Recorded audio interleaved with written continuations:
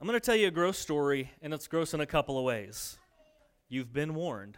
So, back when I was in high school, on a particular winter night, the wrestling team had an away match somewhere. I don't remember where, but, the whole team loads up on the bus for the hour and a half drive, and there was one guy, I think he was a grade below me, and he wasn't feeling great, but, there's like that pressure to show up, perform, be there for the team kind of thing.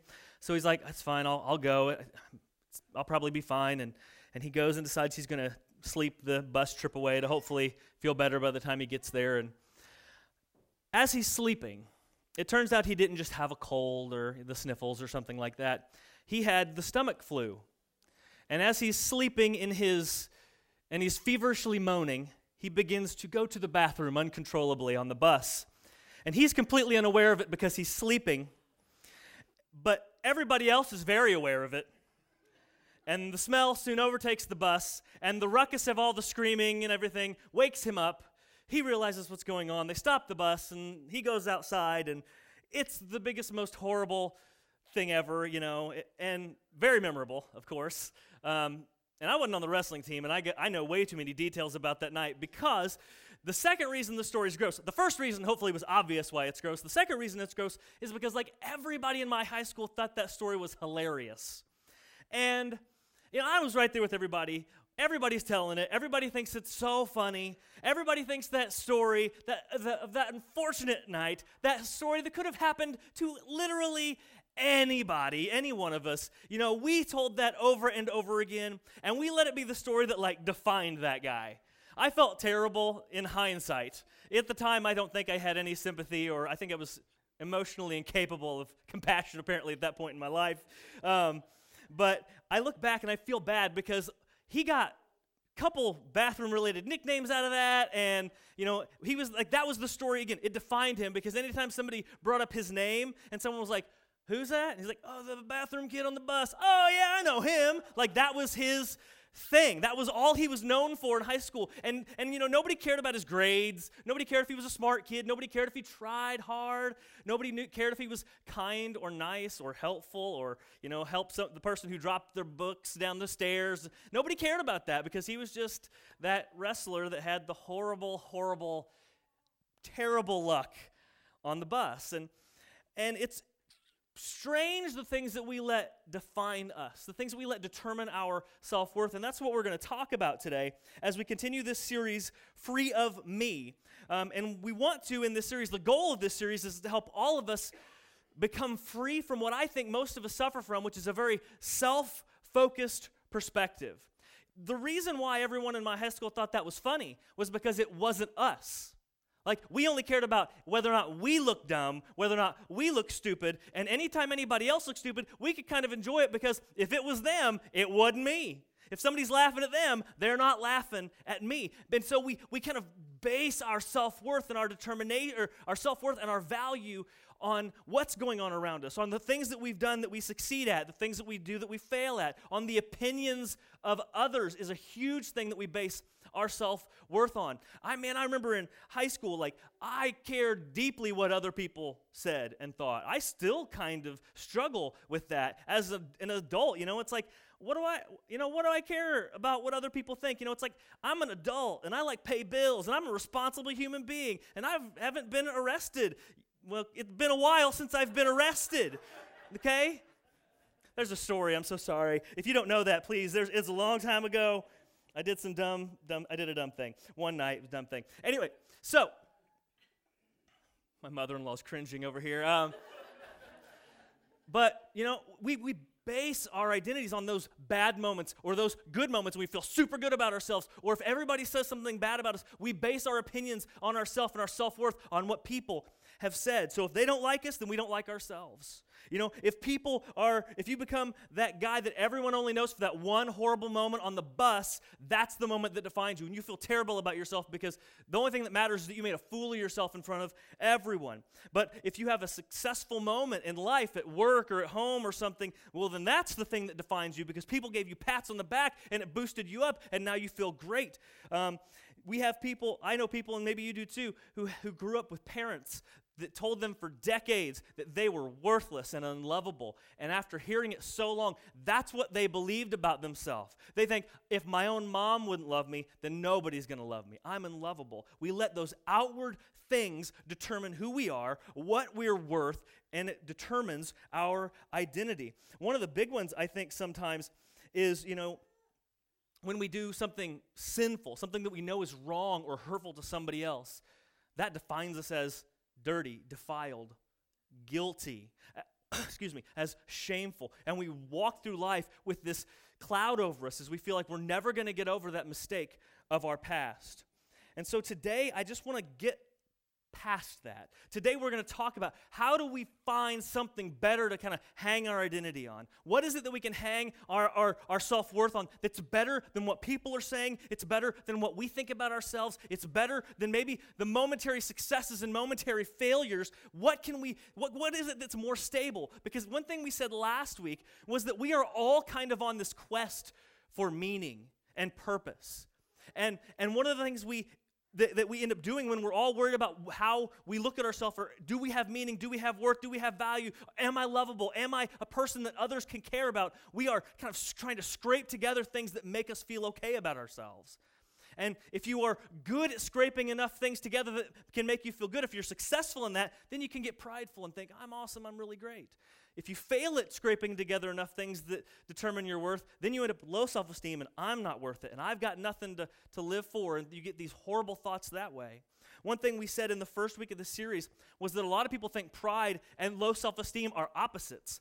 I don't think they are. I think they are just two different symptoms of the same disease, a self-obsessed quest for meaning and validation and hope and love, that we matter in our lives. And so what we're going to do today is we're going to go to the letter of 1 Corinthians. We started in a passage last week. We're going to go right back into that passage, and we're probably going to go back there next week. There's so much in here.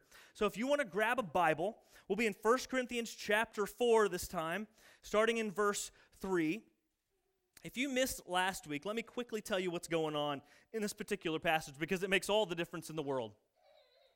Basically, there's a guy named Paul. Paul traveled the ancient Roman world planting churches all over the place. And he would stay at a church for a while after he planted it, kind of teach them, raise up some leaders, and then he would move along to plant another church. But he would write letters back to these other churches that he had planted once he was gone to give them additional guidance and additional teaching. And so one particular church in Corinth, Greece, Paul planted, and he has moved on. Now, one thing that was cool was Paul wasn't the only guy doing this, and so there was a couple other good teachers who came to Corinth and to teach at the church. One was a guy named Apollos. Cool name, right? All I think of is Rocky and Apollo Creed, but that's okay. It's the only other Apollo-ish name I know. So Apollos was one of the teachers who came through that church. Another one was the Apostle Peter. If you know the Gospels, the 4 biographies of Jesus' life, that was Jesus' right-hand man. And so they had these really good teachers come through to help bless the church and do good things there, and then they would move along. And so Paul, Apollos, and Peter were all on the same team. They were all doing the same work. They wanted to come to a church, bless them with their teaching, help more people come to know Jesus, help more people find salvation, and more people grow in their faith. They were all doing the same thing. But what the weird, petty Christians at Corinth did was they kind of decided to find something to fight about. And they would pick their favorite teacher. So some of them said, Paul's my favorite teacher. Some said, Apollos is my favorite teacher. And some said, Peter's my favorite teacher. And then they decided that since Paul's my guy, I'm not going to listen to those other guys. Paul's the only guy to listen to. And they started fighting about who's the best teacher, who's worthless, who's the only person I'm going to listen to. And so they're fighting back and forth. And so you got a group of people that love Paul, and then you got a couple groups of people that don't like Paul at all. And so when Paul picks up in our story today in 1 Corinthians chapter 4, verse 3, he's kind of talking about how he handles all that noise that's going on. How does he handle some people telling him they love him in one ear, and then a lot more people tell him he's worthless and he's hated and he's not worthy of washing their underwear in the other ear? How does he manage that criticism and that praise? How's he going to handle that? And does it matter to him? Does it affect how he thinks of himself as an apostle, as a minister of Christ? So we're going to be in 1 Corinthians 4, verse 3. Paul says this, "But with me, it is a very small thing that I should be judged by you or by any human court. In fact, I do not even judge myself. So Paul says two things here. The first thing that Paul says is that others' opinions of me don't matter. Others' opinions of me don't matter, which I think is an impressive thing, because I've heard a lot of people say that. Haven't you? Haven't you ever heard somebody say, I don't care what people think? I've heard a lot of people say it. I haven't believed a single person yet when they've said that. Because what people say about you, it feels so heavy. It feels so final. It feels so significant when everyone's like, you're the worst. You are awful, or you're cruel when someone tries to vilify you for a situation, or maybe they just tell you, you're bad at your job. I know for guys, like, we place a lot of our value in how we do at work, and for someone to tell you that you failed there, man, that can make you go home feeling like you're just trash. You know, even if you got a good family, a good wife, good kids to go home to, for a lot of us, man, that can really carry a lot of weight. And because we care about people's opinions, we want to raise their opinions of us. And we will do silly things to raise people's opinions of us. I remember in college, I never really struggled with this until college. I started telling lies all the time, but not big lies, mind you. Like insignificant lies that don't matter. So someone would come up to me, for instance, and say, hey, did you see that movie? Yep. I hadn't seen the movie. You know, it's like, but why did I do that? Why did I tell a lie? What does it matter if I've seen Napoleon Dynamite or not? Like that, by the way, that was the cool movie that like everybody on campus had watched when I was in college. If you haven't watched it or don't know what it is, you ain't missing much. Carry on with your life, okay? Some of you are offended by that, and hey, that's another sermon for another day, but good grief.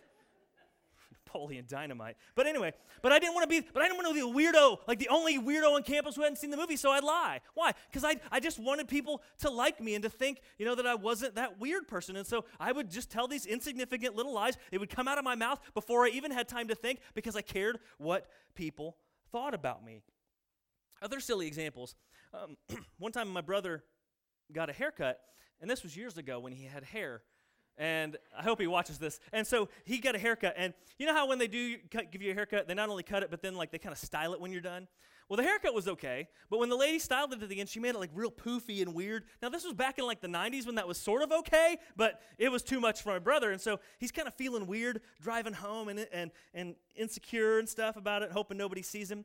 And so he pulls in our driveway, and my mom has always done fingernails out of our house, and he recognized the car of her customer that was in the driveway as a pretty young girl that he had known from school or somewhere else or work. I don't know how he knew her, but he recognized that. And so my brother gets to the door of our house, goes into our back porch. He slides the sliding glass door open and army crawls through the back porch into a side door so that he can go through my parents' bedroom and into the bathroom to wash his hair and do it normal so that nobody sees him looking foolish. Now, why would he break into his own home, sneak through like he's trying to rob all the jewelry or something, you know? Why would he do that? Because he cared what people think. We do silly things when we care what people think.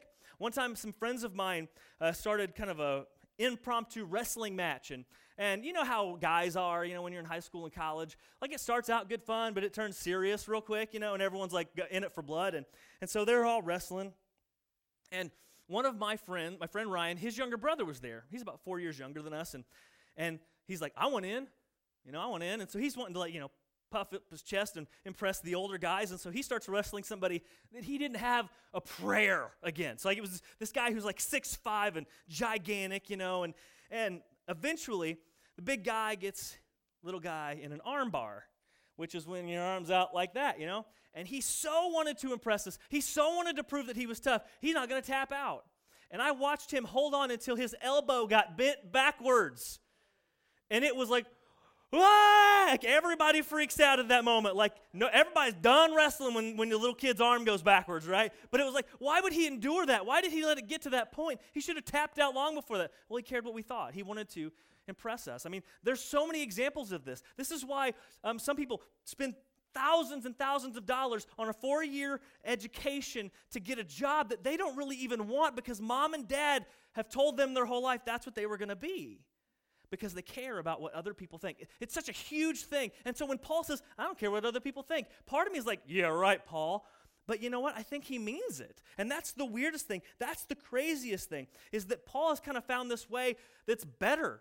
Because most of us know, don't we, that we shouldn't care what other people think. I mean, we all kind of have that realization. How many of you are parents who had a kid come home from school one day upset because the kids made fun of him, and you said, what does it matter what they think? Don't base your opinion on those kids at school, the ones that are mean. Their opinion doesn't matter. We know that there's a better way to live than caring about what everybody thinks. We know it's a dangerous way to live. We know it's an unhealthy way to live. And so Paul shows us, I got past that. I don't care what other people think about me. And then Paul says something else that is so incredibly bizarre, that is so off our radar that most of us don't even know how to handle it. Here's what he says. He says, even my own opinion of myself doesn't matter. Now here's why that's weird. Because when we tell people, don't worry about what they said about you, don't worry about their opinion of you, what do we usually turn it to? The only thing that matters is what you think about yourself. That's the direction that we almost universally go. We tell people, you've just got to be happy with your life. You've just got to please yourself. All that matters is if you're content and satisfied in your own heart about the direction and the choices you've made. And so we have, as a culture, kind of said, yeah, don't worry about what other people think. Only worry about pleasing and convincing yourself. One of the most simple ways you'll hear this in our culture is someone will say, you do you. Don't worry about them, girl, you do you. And so why worry about other people? Don't. Just worry about what you think. But Paul says, no, even that's a trap. You worrying about yourself, even that's a trap. You thinking that you can even accurately judge yourself is a trap. Here's what he says next in verse 4. He says, for I am not aware of anything against myself, but I am not thereby acquitted. Meaning, he says, when I was at Corinth, I don't think I did anything wrong there. When I visited you guys, I think I acted exactly the right way. I feel completely innocent in my behavior around you, but you know what? Just because I feel innocent doesn't make me innocent. Just because I don't think I did anything wrong doesn't mean I didn't offend somebody, hurt somebody, or do something unintentionally wrong. He's saying that you don't always have the right ability, the clear sight to judge yourself accurately. For instance, Hitler might have felt totally innocent about what he was doing in the 40s. Does that make him innocent? No, he might have had a total clear conscience about those millions of Jews he was eradicating from the world, but that doesn't mean it was the right thing to do, because we as human beings, we have an unlimited capacity for self-deception. And so you've known people who talked about how great they were all the time when you're sitting there thinking, they're not that great. They're not that talented. They can't sing the way they think they can sing. They're never going to get an album deal. I know that for sure. Haven't they ever seen the first 2 weeks of American Idol? Like, you wonder, they talk a big game, and you're like, but they're not. You know that their self-assessment is flawed. And at the same time, on the flip side, you've heard people who talked about how awful they were. I'm just the worst. I have no skills. I have no talents. I can't do anything right. And you're watching them, and you're like, are you kidding me? You're the most talented person I know. How can you be so insecure? You can do everything. I wish I had half the talent you had. And yet, just because you think you're awesome or you think you're worthless, that does not make your assessment of yourself accurate. And that's what Paul is telling us. He said, worrying about what other people think is a trap, but worrying about what you think can also be a trap. So then that leads us to what's left. What do we hang our self-worth on? What do we hang our identity on? What is it in this world as we're walking around craving meaning, craving value? What is the thing that's going to give it to us? And he tells us at the second half of verse 4, he says, it is the Lord who judges me. He says the only opinion that matters to him is the opinion of Christ Jesus. The only opinion of himself, the only judgment that matters is that of Christ Jesus. No matter how big the other opinions are in your life, and one thing Paul says that he uses that word judgment language, is the Lord who judges me. And earlier he says, it's a small thing that you would judge me or that I would be judged by any other human court. He uses these courtroom terms because I think that's how big other people's assessments of us feel sometimes. It feels like the final word. I mean, I remember at certain points in my life when somebody said something negative about me, man, it might as well have been God's truth to me. I believed it 100%. It felt like the final assessment of my life. I'm worthless. I'm a loser. I'm going bald. No one's ever going to marry me. I felt those moments when it felt like someone, like a judge was slamming down the gavel going, Anthony, you're a loser. That's what it felt like. And so Paul says, these big, monstrous judgments that you feel, none of them matter. The only one that matters is that of Christ. And so instead of valuing other people's opinions of you, instead of letting your pride or your low self-esteem determine your own opinion of you, there's something better. Paul just skips the game of human judgment altogether. He's not even going to play like that. And here's why it's so much better. Here's why Paul looks to Jesus instead. Because what Jesus did on the cross for you and for me, it silences all of those voices. It silences all of that other noise. It stops that endless scrambling to impress other people and convince yourself that you matter. Because when Jesus went to the cross, he took every sin that I have committed and that you have committed on his perfect self. He took every horrible, rotten, disgusting, vile, intentionally awful thing we've ever done away from us onto himself. And he died to pay the price for it, to wipe our slate clean, to kill our criminal record of sin, to wipe it away. And in that moment, when he took our sin away, he gave us his record of righteousness and purity. So that now I stand before God not being judged on my life's work, on my successes and my failures. I stand before God the Father being judged on what Christ has done, on how Christ has lived. I can stand before God as a believer in Christ, perfect, pure, and holy, even though that is not the life that I have lived. And so, one of the most beautiful verses, it's so short and sweet, but it goes along with this idea of judgment that that Paul keeps talking about in Romans 8:1. It says, there is therefore now no condemnation for those who are in Christ Jesus. You know how much condemnation is flying around at you all the time? You know how many people have said rude things to you in your life, told you you weren't worth it, you weren't good enough at certain things, that you were a bad friend for that thing you did or whatever? Do you know how many times you've sat there and felt in your heart, I don't matter, you've condemned yourself? But it says, for those of us who are in Christ, there's no more condemnation. There's no more of that I don't matter. There's no more of that desire to determine your worth and your value, because the cross of Christ determines that for you. I don't have to decide whether I matter. Jesus proved that I matter when he stepped out of heaven and came into this world to live a life and die for me. He proved that I was worth saving. I don't have to wonder whether or not I'm lovable, because Jesus proved his love for me when he came and died on the cross. I don't have to feel defiled and ashamed because of my past, because Jesus takes it all away and gives me a fresh, clean slate. What Jesus' judgment does of his followers, his judgment is that you and I are righteous, free, forgiven, and saved. And here's why that matters. Because we don't have to spend our whole life looking at ourselves, wondering, do I have meaning? Do I matter? Is anybody ever going to care for me? Because the answer is an automatic yes in Christ. That means the matter that I've been scrambling for, that all that thing that makes me think, oh, I hope people like me, and oh, I hope I got to convince myself that I matter, all that endless scrambling I've been doing my whole life, it's done. The matter can be put to rest, because the final judgment of Christ answers everything in the way that I ever wanted it to be answered. Yes, I matter. Yes, I'm valued. And so I can take that scrambling, that question, that pursuit, and put it to rest. And I can finally lift my head up from the self-focused, self-obsessed quest of meaning that I've been on my whole life. And I can finally start to live in the world around me. Not just letting my world end at the tip of my nose, because that's as far as I've been able to see for a long time. In Christ, you matter. In Christ, you are loved. In Christ, you have value. And so you don't have to worry about the world revolving around you anymore, because you know what? It doesn't. And it never did. You just thought it did for a long time, and that's the only world you knew. And so whoever's been bad-mouthing you or telling you you're awesome your whole life, their judgments don't matter. All that voice inside your head telling you you're awesome or you don't matter, that doesn't matter anymore. Those can be silenced, because the only verdict, the only judgment, the only assessment that matters is Christ's. Now, I'm someone who has always cared about what people think of me. I think I said that already, and I still struggle with that. I mean, someone gives me a compliment after church, I'm like, yeah, all right.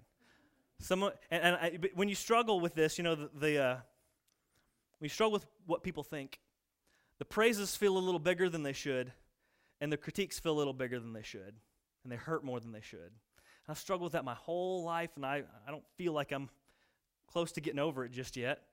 But here's what I do. Here's what I have to do.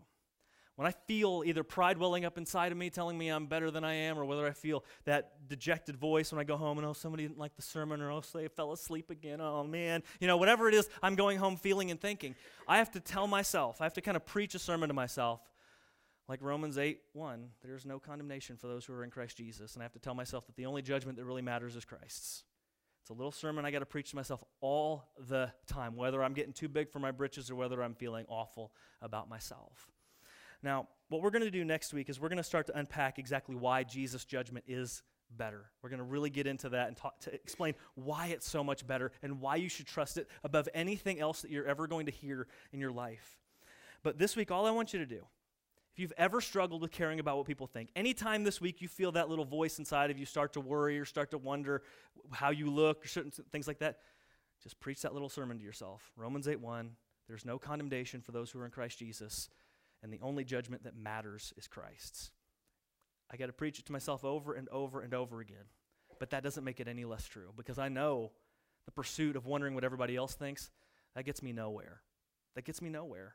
But makes me curl in on myself and think about me and only me. But when I can trust that Christ's judgment is all that matters and that I am loved and I am cared for and I have a purpose and meaning in my life, I can put myself to the side and discover the freedom of self-forgetfulness and actually enjoy the life that He has given me. Let's pray. Heavenly Father, we are here today and grateful for the truth of your word, the truth that says we matter and that we are valued. And you don't tell us that so that we can celebrate how great we are. You tell us that, and you show us your love, your unending, unshakable love. You show us that so that we can put this matter to rest in our lives, so that we don't have to keep coming back over and over again, wondering whether or not we matter. We don't have to keep coming back to that courtroom of judgment that we confine ourselves in, wondering what other people think and worrying about the thoughts that roll around in our own heads. We can leave the courtroom of our selfishness, and we can be free to live the life that you've put there. We can actually care about other people and serve other people, not worrying about how we're going to look, what people are going to think, but we can wonder about what you think and what you want for our lives and the direction you have for us. So help us not be selfish. Help us to be free of ourselves. Help us to experience the freedom of self-forgetfulness, to experience true biblical humility as you truly want for us. As we're not selfish people, we're not navel gazers, we're not people who can't see past the tip of our nose, but we're people with a true outward focus on the life that you called us to live.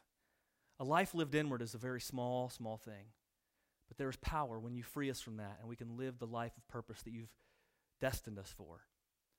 So may we be people who are free of ourselves so that we can look out and carry out your mission on this planet. We pray all this in Jesus' holy name. Amen.